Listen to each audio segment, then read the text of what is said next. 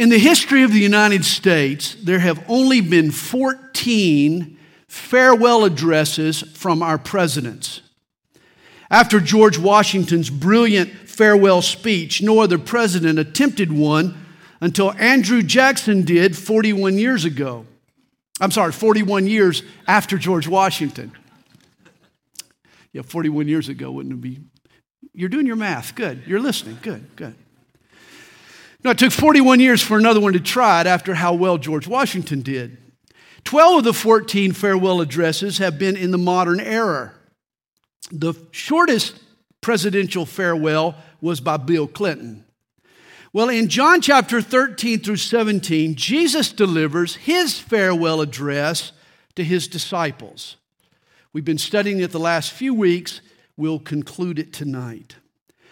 Jesus is leaving his men, but remember, they won't be alone.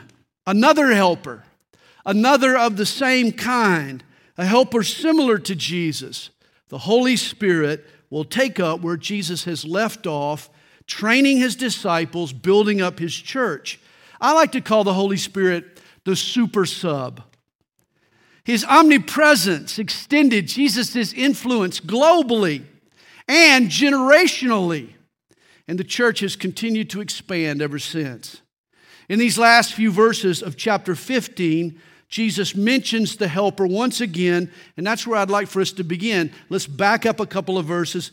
John chapter 15, verse 26. But when the helper comes, whom I shall send to you from the Father, the Spirit of truth who proceeds from the Father. Now remember, the Greek word translated helper is parakletos, which means to come alongside to help. I love what A.B. Simpson said about the Holy Spirit. He called him a God at hand, one by our side, one that we may call upon in every emergency. Isn't that great? The Holy Spirit is a God at hand. The Holy Spirit is at work in us. He's by us. He's with us. It is the Holy Spirit who brings to us the presence of Jesus. Think of a talented college basketball player, one of those one-and-done types, who turns pro after his first year. He has raw talent, but he's really an undeveloped big kid is what he is. But he's now suddenly astronomically wealthy by virtue of his talents. But he has few life skills to manage his new fortune. And so what does he do? He hires an agent. And the agent's duty is twofold. He's to protect his client's interests, and he's to teach the young man to manage his fame and fortune. He's sort of like a life coach. He's grooming his client for success on and off the court. He's a personal mentor and a handler. And this is the Holy Spirit's job in our lives. As Christians, we've happened upon unprecedented wealth. We've now been given spiritual blessings in Christ Jesus. We have gifts and talents that the Lord has given to us, callings and ministries that He's given us to do. In addition, we share in God's glory. But we too lack the wisdom and the skill to make the most of our blessings. We too need a handler, a mentor, a life coach. This becomes the role of the Holy Spirit. The Spirit grooms us. He molds us into the image of Jesus. He's teaching us how to handle our newfound blessings gracefully, to be a winsome witness for Jesus. The Holy Spirit is our Paracletus. He comes alongside to help. And at the end of verse 26, it sets out the Holy Spirit's job in a nutshell. Jesus says, He will testify of me. The Holy Spirit comes to testify of Jesus. When I grew up, the dean of the late night talk shows wasn't Jimmy Kimmel or even Jay Leno. It was Johnny Carson. You've probably heard of Johnny Carson. Yet a key to Carson's success was a man you never heard of. His longtime producer, Freddie DeCordova. Freddie DeCordova. One night during the filming, the camera panned off the stage and actually focused on Freddie DeCordova. This was both unusual and it was unplanned. And when Freddie realized that he was on the camera, he became furious. He started shouting, "No, no, no, get the camera on Johnny. He's the star." And this is the attitude of the Holy Spirit. His job is to never attract attention to himself. The Holy Spirit's focus is on Jesus. He puts the spotlight on Jesus. The Spirit is the backstage director. His job is to testify of Jesus, which makes for an interesting observation. It may sound odd, but it's true. A church that's preoccupied with the Holy Spirit and the gifts of the Holy Spirit to the exclusion of Jesus is not being led by the Holy Spirit. This is why some charismatic churches get so wrapped up in the things of the Spirit that they forget about Jesus. They neglect His lordship. A church that's truly Spirit-led will be all about Jesus. The Holy Spirit will see to it. Well, chapter 15 ends, "And you also will bear witness because you have been with me from the beginning." The disciples will also testify of Jesus, and they did largely through the writing of the New Testament. God gave them unprecedented access to Jesus so that they could report later on His life and teachings. And we have that record in the New Testament. Chapter 16 begins. "Now these things I have spoken to you, that you should not be made to stumble.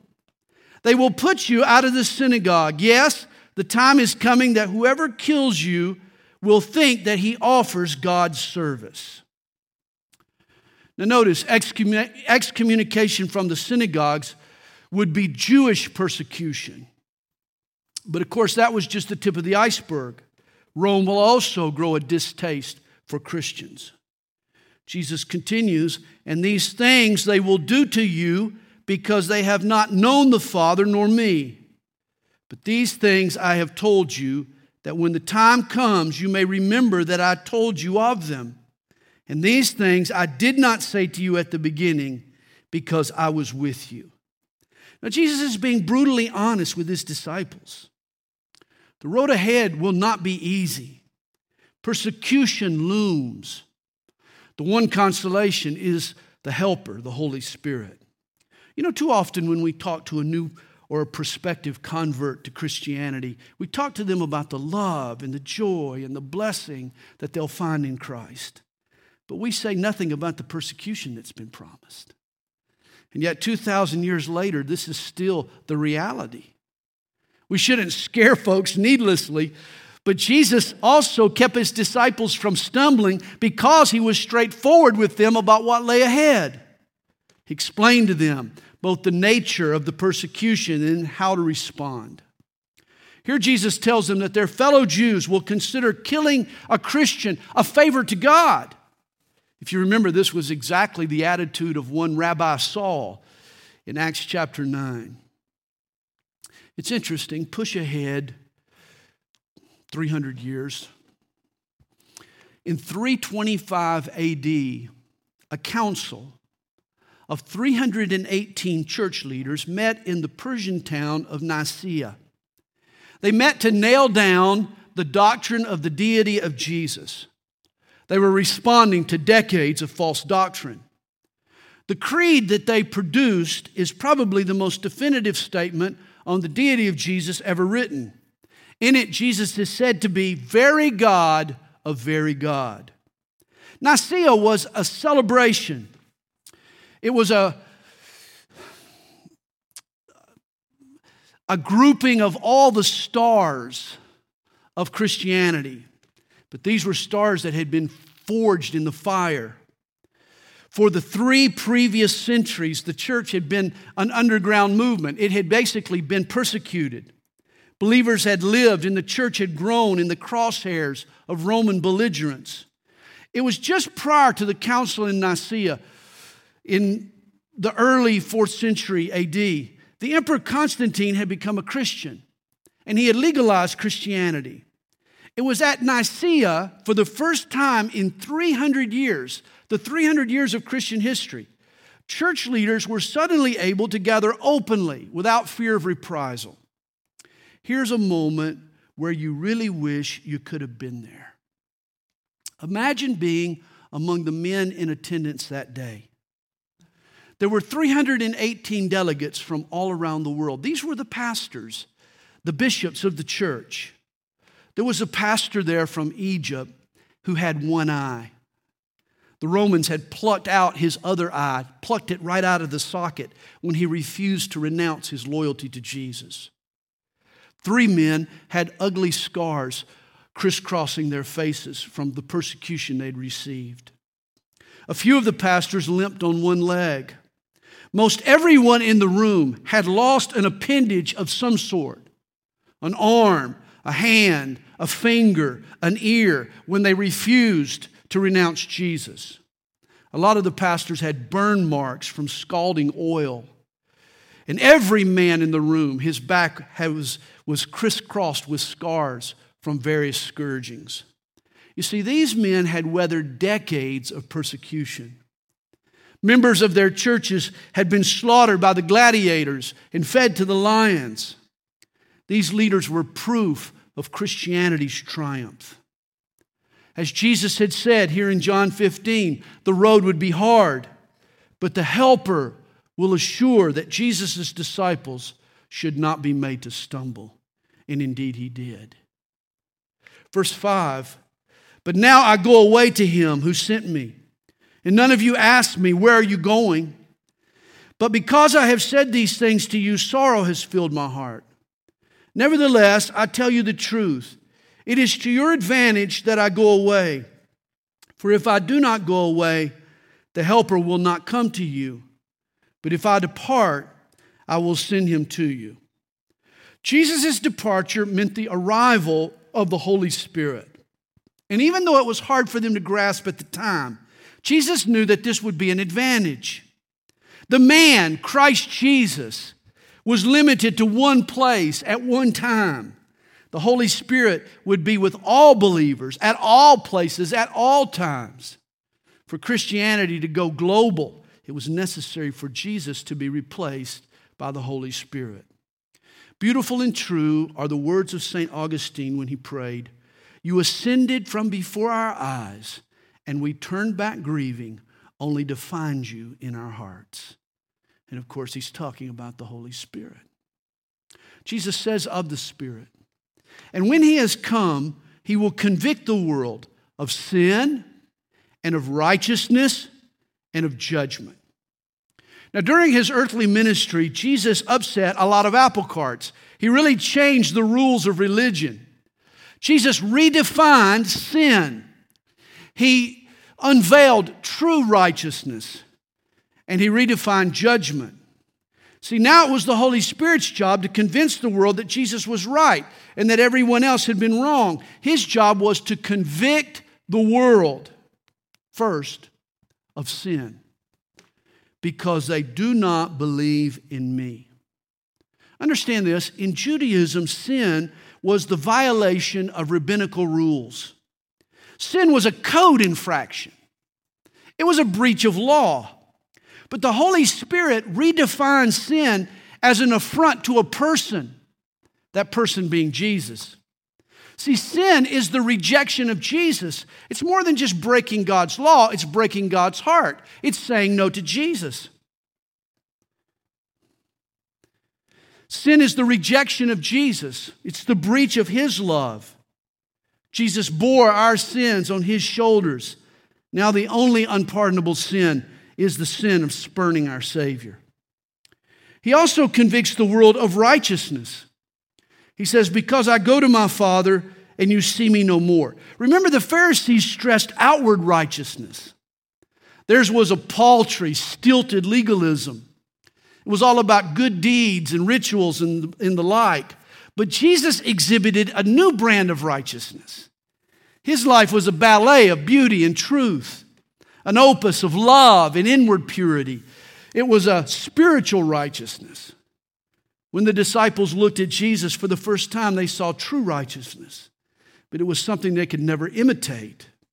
See, righteousness is not a dance that you can choreograph and teach. It's not a step-by-step approach.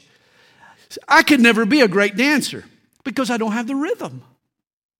You can't live out what you don't have in you. And this is the key to righteous living. The life Jesus lived, He plants inside us. The Spirit makes me truly righteous from the inside out. Jesus went to the Father while the Spirit came to dwell in our hearts. And then the Spirit convicts the world of judgment. And He says, because the ruler of this world is judged. We live in a world where often the wicked prosper. And tragically, the good guys win. The good guys sometimes wind up on the short end of the stick. We would all like for God to judge people on an individual, case-by-case basis, would we not? But here's what God has done. God has heaped up all of man's sin into one pile. And with one bold stroke, He has settled the score for all time. Rather than deal with sin on a person-by-person-by-person basis, He's taken all of our sin and He's piled it up and He's put it on the shoulders of His only Son. On the cross, God declared the world to be guilty. Every sin was placed on Jesus. On the cross, sin was sentenced to death. The price that Jesus paid to forgive us and to defeat our accuser was paid for on the cross. That's where sin was judged. And the judgment that is yet to come is really just a formality. It's just the implementation of the judgment that occurred at the cross. Have you accepted that judgment? If not, you'll be judged for your own sins. Today, the Spirit is grabbing people's hearts and bringing people under the shadow of the cross. And so the Holy Spirit has come to convict the world of sin, of righteousness, and of judgment. Verse 12, I still have many things to say to you, but you cannot bear them now. Jesus knew the disciples were in overload at this point. He wanted to tell them more, but at the moment they lacked the ability to digest. However, when He, the Spirit of truth, has come, He will guide you into all truth. For He will not speak of His own authority, but whatever He hears, He will speak, and He will tell you things to come. The Holy Spirit will guide us into all truth. He'll become our teacher. We have earthbound minds, whereas God's truth is heavenly. We need the Holy Spirit's help to understand.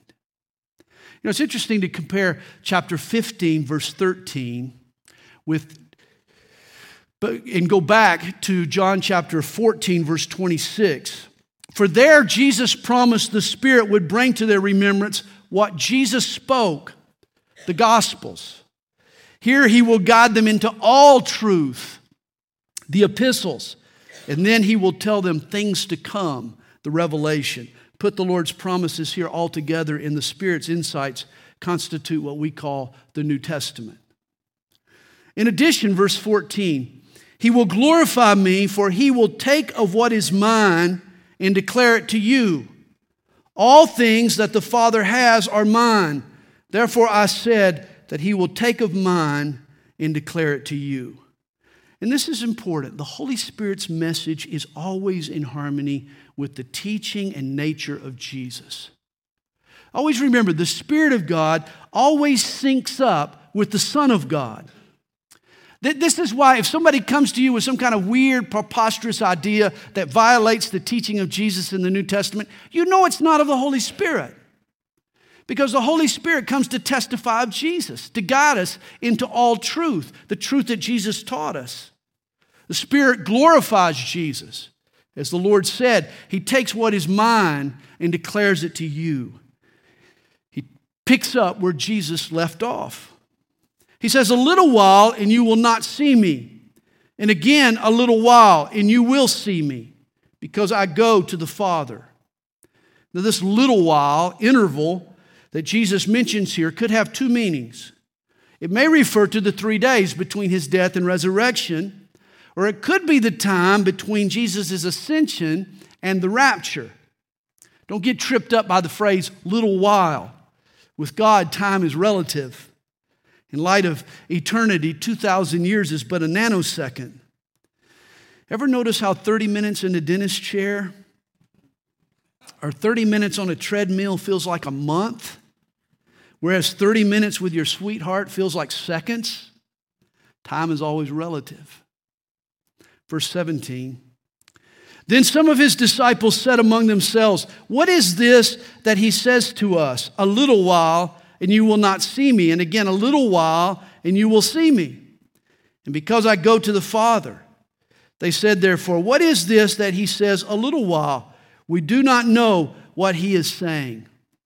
They were really confused. But because of pride, no one wanted to appear dense or stupid, so no one asked. Now Jesus knew that they desired to ask him, and he said to them, "Are you inquiring among yourselves about what I said, a little while, and you will not see me, and again, a little while, and you will see me? Most assuredly, I say to you that you will weep and lament, but the world will rejoice, and you will be sorrowful, but your sorrow will be turned into joy." He's obviously speaking of his crucifixion and then his resurrection. He says, "A woman, when she is in labor, has sorrow because her hour has come. But as soon as she has given birth to the child, she no longer remembers the anguish for joy that a human being has been born into the world." A woman with 4 or 5 kids is proof of what Jesus is saying here. She kept going back for more. She's had 4 or 5 kids. Obviously, she has easily forgotten the agony of childbirth. The glee that follows the birth of a baby makes all that grunting and hurting and pushing. All that went into the baby getting there, it makes it no big deal. It really is amazing when you think about it. I don't think there's any experience in life where the pendulum swings quite so far, so fast. One moment, a delivering mom is screaming, "Never again."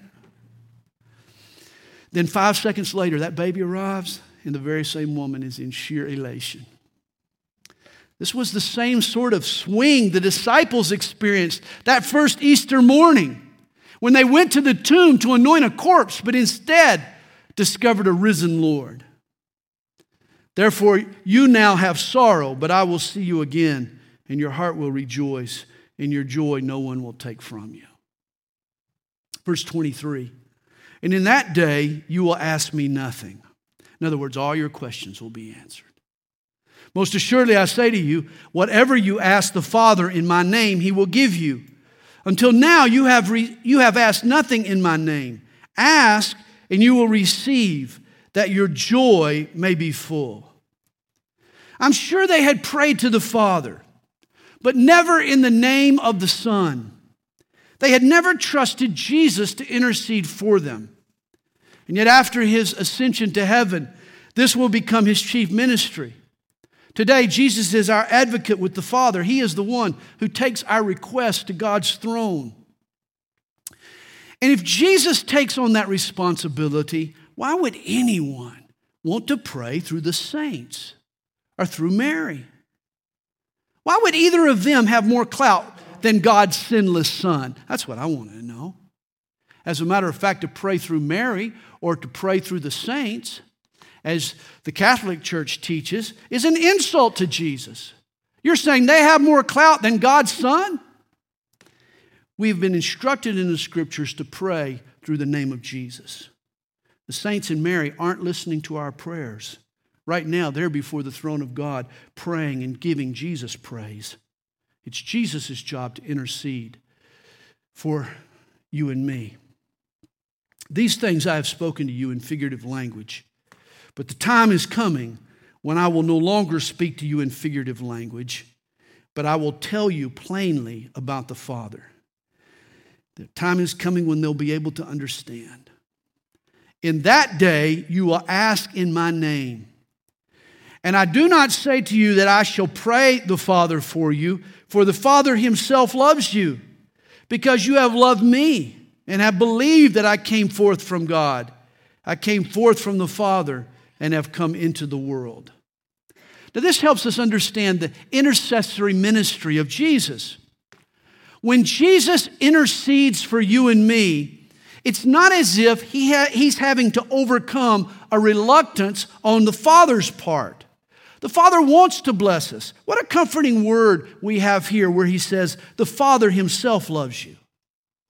When Jesus intercedes for us, he's not twisting the Father's arm. He's not trying to get the Father to do something for us that he doesn't really want to do. He already wants to bless us. He loves us. Jesus gives us access to God. He doesn't change the Father's heart toward us. He's always loved us. Again, I leave the world and go to the Father.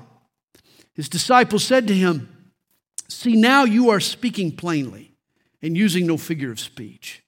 Now we are sure that you know all things and have no need that anyone should question you. By this we believe that you came forth from God." Jesus answered them, "Do you now believe?" You get the sense they're pretending to know more than they actually do. And here Jesus challenges them. He says, are you guys really ready to face the difficulties, the trials, the persecutions that are yet to come?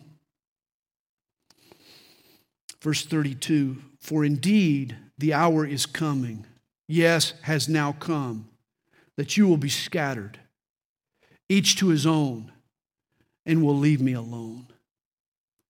At that moment, the disciples sounded so confident. But soon they'll abandon Jesus. They'll be scattered, and their confidence will be shattered. And yet Jesus remains assured, and yet I am not alone, because the Father is with me. Jesus will never be completely abandoned. His Father was with him. But Jesus will be betrayed by these self-confident disciples. They will abandon him in his hour of need. They'll be scattered. Only his Father will be faithful.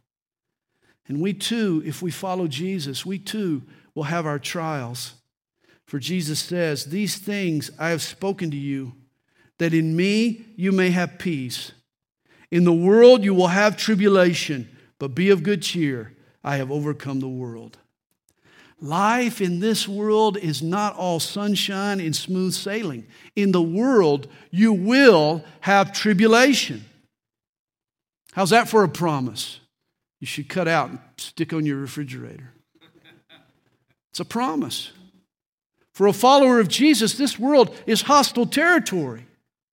We're guaranteed to take some licks and absorb some jabs. At times we feel like the devil's dartboard. But in the midst of this tribulation, Jesus says, be of good cheer. Why? Because he has promised us his perfect peace. Here's a great definition for peace. It's knowing that you possess adequate resources. Peace is knowing that you possess adequate resources. Peace is knowing that I've got whatever I need for the challenges I face. It's the assurance that I can tackle life head on in Christ Jesus. Notice too, Jesus says, I have overcome the world. When the great French reformer Theodore Beza was brought before the king, he made the statement, Sire, it is truly the lot of the church to endure blows and not to strike them. But please remember that the church is an anvil that has worn out many hammers. The church has overcome the world. The Protestant reformers in England, they had a motto that they lifted from the burning bush passage in Exodus. Nevertheless, it was not consumed. That's how they viewed themselves. That's a fitting addendum to every chapter of church history. Nevertheless, the church was not consumed. Why? Because Jesus promised us that we would overcome. Though the world beats at us, though it rips us apart, we're not consumed. When Jesus rose from the dead, he defeated all the forces that had nailed him to the cross. And we too are overcomers when we put our trust in him. Well, chapter 17 begins. Jesus spoke these words, lifted up his eyes to heaven, and said. And John 17 is often called the Holy of Holies of the New Testament. For this is what Jesus prays just prior to his arrest. In fact, this prayer that we're about to study is the prelude to the prayer in Luke chapter 22 that Jesus concludes, "Not my will, but yours be done." Jesus pours out his heart in this prayer. And by its end, his pores are oozing sweat like great drops of blood. This is an emotional moment in the Garden of Gethsemane, or as Gethsemane means, the garden of crushing. Like an olive, Jesus is being squeezed in these last few hours before his arrest. I've heard it said, if you really want to know someone's heart, listen to them pray. And we discover a lot about Jesus by studying this prayer. Remember, the night began in the upper room. Then they left Mount Zion. They came down the mountain. They walked across the valley of Kidron. And they walked up the Mount of Olives to this little garden called Gethsemane. The disciples have now kicked out the fire. They've unrolled their sleeping bags. They're getting ready to sleep. And that's when Jesus walks off a short distance. And he begins to bare his heart to the Father. Jesus lifted up his eyes to heaven and said, "Father, the hour has come." Remember, Jesus had always been on a strict timetable. 3 times. John 2 verse 4, 7 verse 30, and 8 verse 20, we're told his hour had not yet come. Well, here it has come. Father, the hour has come. Jesus knows that this is it. That for which he came into the world, to be the sacrifice for mankind. The hour has come.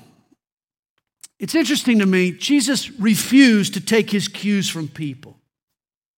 He was never pressured by circumstances. He was never hurried into a premature maneuver. His timing was always impeccable because he had set his watch to the Father's clock. You know, it's true, if you don't have a plan for how you're going to use your time, people will plan your time for you. The key to living a life that counts for Christ is not doing it all, but it's following God's call. Are we doing what the Father says for us to do when he says for us to do it? This is the key to being a good disciple. Well, Jesus prays to the Father that the hour has come to glorify your Son, that your Son also may glorify you. Remember, the cross was for Jesus the moment of his glory.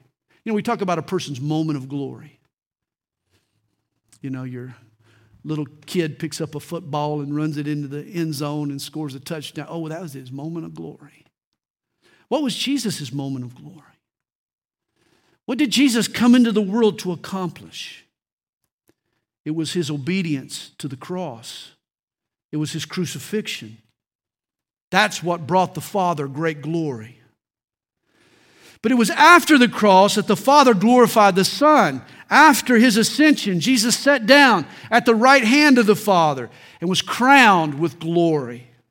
Hebrews 12 verse 2 says of Jesus, who for the joy that was set before him endured the cross, despising the shame. Jesus endured the pain because his eye was on the prize, the pleasure of his Father, the glory of his Father. It was the glory of the Father that got him through the gory of the cross. And it's the glory that gets us through the gory so many times.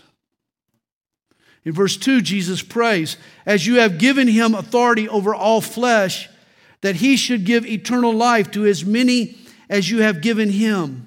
And this is eternal life, that they may know you, the only true God, and Jesus Christ, whom you have sent. Notice eternal life is not so much longevity of life as it is a quality of life.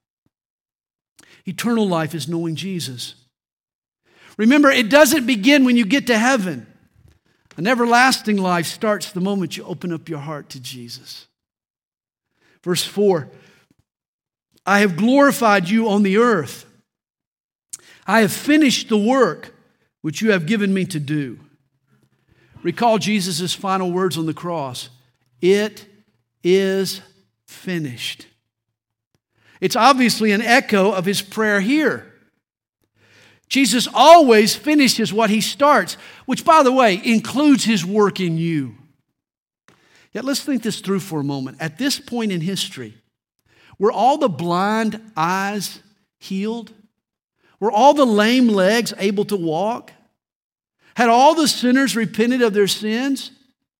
The answer to that question is no. And yet Jesus said that he has finished the work which he had been given to do.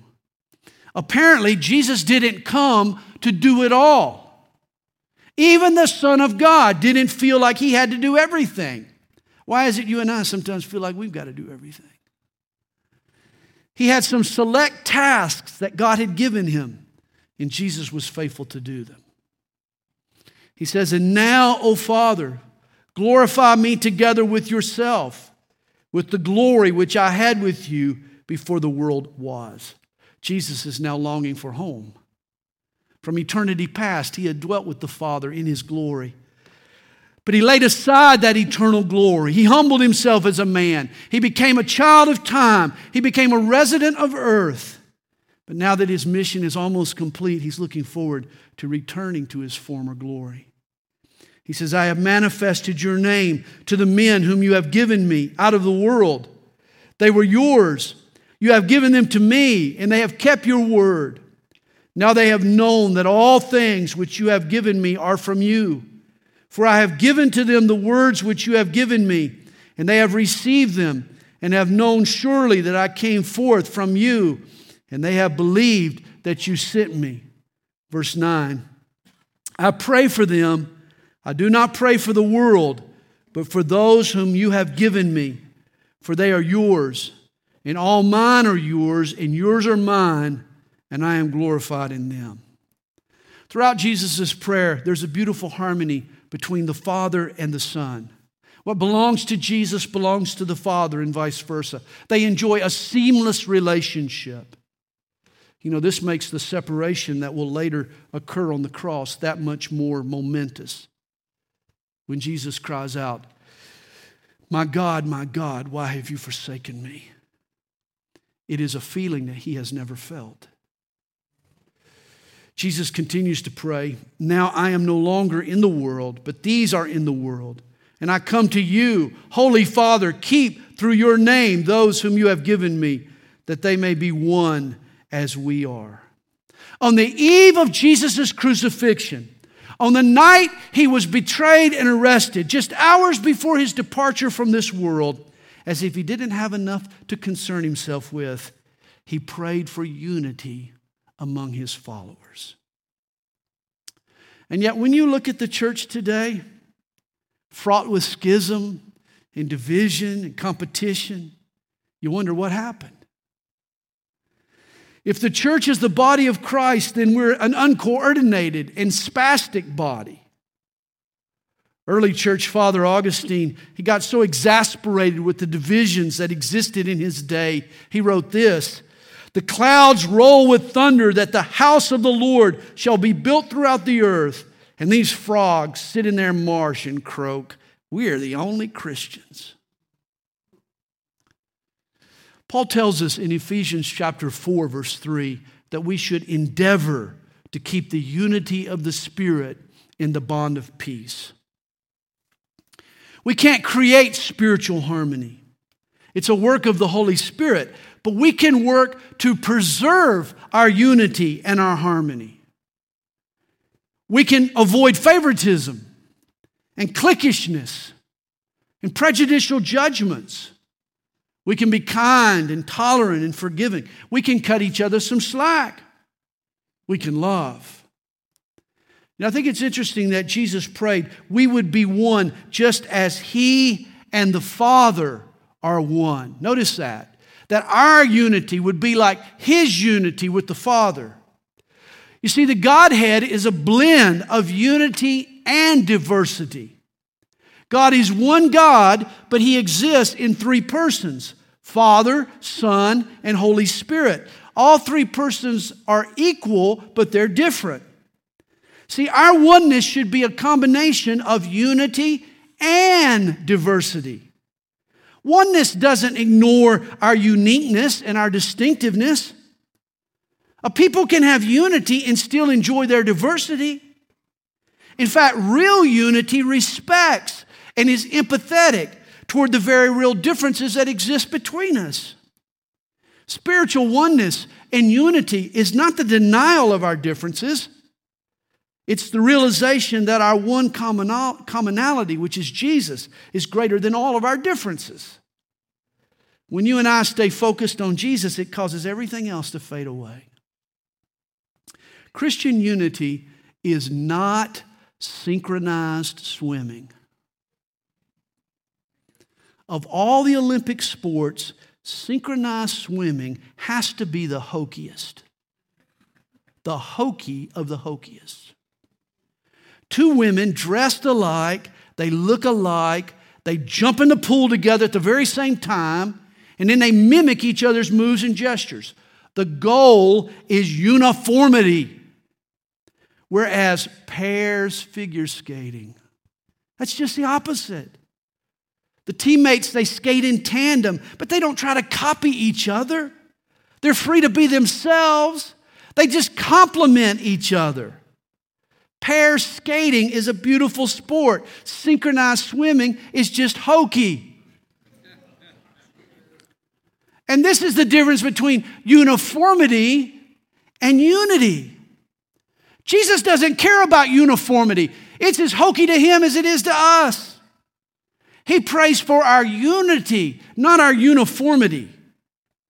We should celebrate our differences. We should be free to be ourselves. We are enriched by our variety and our diversity. Several times now, I have been graced, by grace a couple of times, but by other Nigerian friends as well. Several times now, I have officiated Nigerian celebrations. A couple of weddings now I've done, several other different kinds of celebrations. I know God doesn't make mistakes, but several times I've told Kathy that I think I should have been born Nigerian because I love the culture. Nigerians are all about family and faith and having fun. I was born a white Southerner, a long way from Lagos, but I feel a great unity with my Nigerian family. We are diverse, but we are united. Understand how that works? We celebrate the diversity. A spiritual connection can bring different people together. The goal is not for us to be like Christian clones, for us all just to kind of walk around, being like each other. We're not synchronized saints. As a matter of fact, I'm leery whenever I walk into a church and I look around, everybody looks just alike. I'm leery of that place. Jesus prayed for our unity, not our uniformity. And we achieve real unity by merging our differences and blending them together under the overarching goal of bringing glory to God's Son. Well, verse 12 tells us, while I was with them in the world, I kept them in your name. Those whom you gave me, I have kept. And none of them is lost except the son of perdition, that the scripture might be fulfilled. All 12 disciples, they denied the Lord Jesus and they ran away, but they were kept by God's power. And they made their way back. Only one lost soul, and that was Judas. And notice here, Jesus called Judas son of perdition. And do you know the only other person in the scripture who's called by this same name? There's one other person. Do you know who it is? It's the Antichrist. 2 Thessalonians 2 verse 3. The Antichrist and Judas were called the son of perdition. In verse 13, Jesus continues his prayer. But now I come to you, and these things I speak in the world, that they may have my joy fulfilled in themselves. Notice Jesus' ultimate joy, his ultimate goal was to spread his joy. I like that. I've given them your word, and the world has hated them because they are not of the world, just as I am not of the world.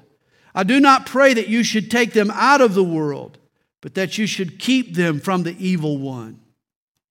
Have you ever wondered why Jesus didn't just transport us to heaven the moment we were saved? That would have eliminated quite a few problems we've been having to deal with, wouldn't it? But that wasn't his desire. He wants us to struggle with the pull of this world. He wants us to struggle with temptation and opposition. It's resistance training. That's what it is. Without resistance, you don't get any stronger. As the old saying goes, we are in the world, but we're not of it. We can blend in culturally as long as we stick out spiritually. We need to be in the world, building bridges to lost people. But if we're of the world, no one will see the need to cross those bridges that we've built. We need to live for God boldly and attractively and display godly alternatives to the world's values. Here's an illustration I use all the time, but it's so true.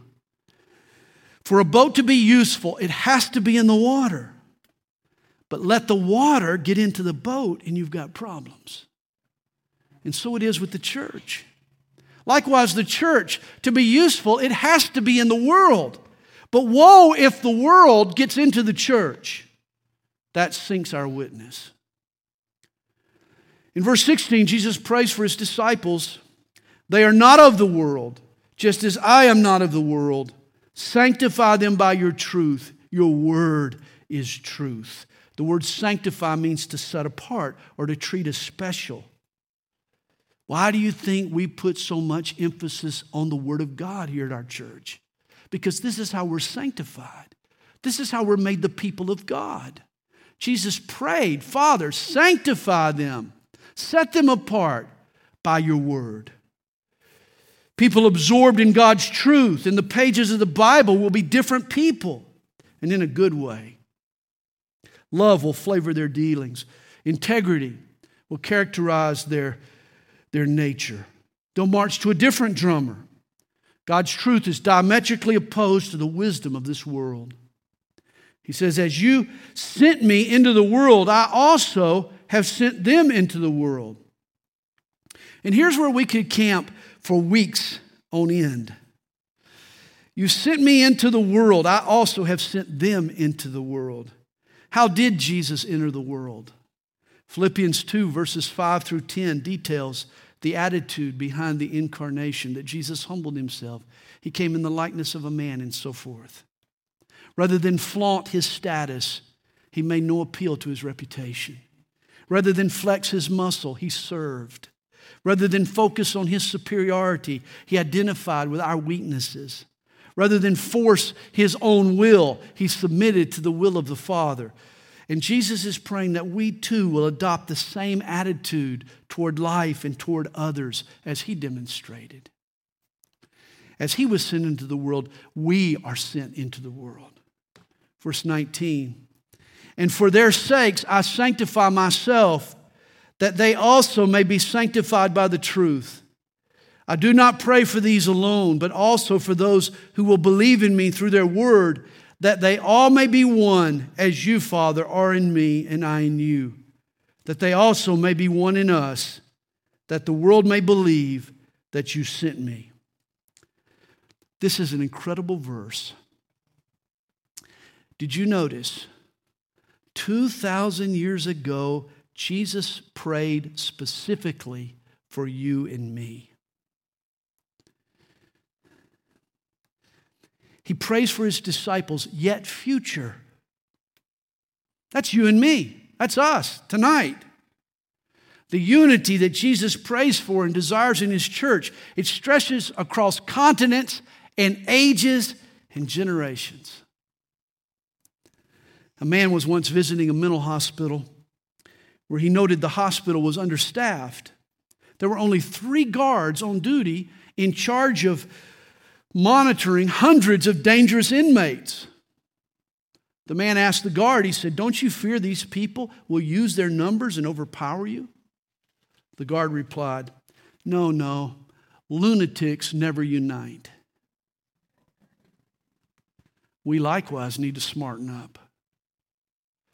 Hey, there's no such thing as a Lone Ranger Christian.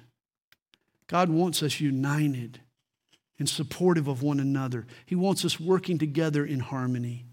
Guys, we can accomplish more together than we can apart. Verse 22, And the glory which you gave me, I have given them, that they may be one, just as we are one. I in them, and you in me, that they may be made perfect in one, and that the world may know that you have sent me and have loved them as you have loved me. If you're walking down the street and you see a lone penny, there's a good chance you won't even bother to pick it up. But if you see a handful of pennies, or maybe a roll of pennies, you might pick those up and put them in your pocket. The point is, Christians can attract more attention in a large group than we can by ourselves. That's why it's such a powerful thing to bring a lost person into a community of believers that love each other with Jesus' love. When you're exposed to that, you'll want to learn more. Verse 24, Father, I desire that they also whom you gave me may be with me where I am, that they may behold my glory which you have given me, for you loved me before the foundation of the world. We can only imagine the intense love the Father has for His only begotten Son.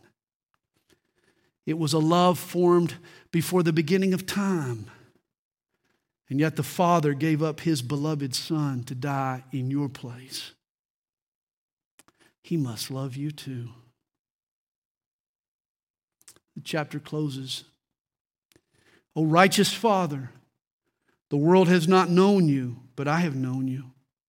And these have known that you sent me, and I have declared to them your name, and will declare it, that the love with which you love me may be in them, and I in them.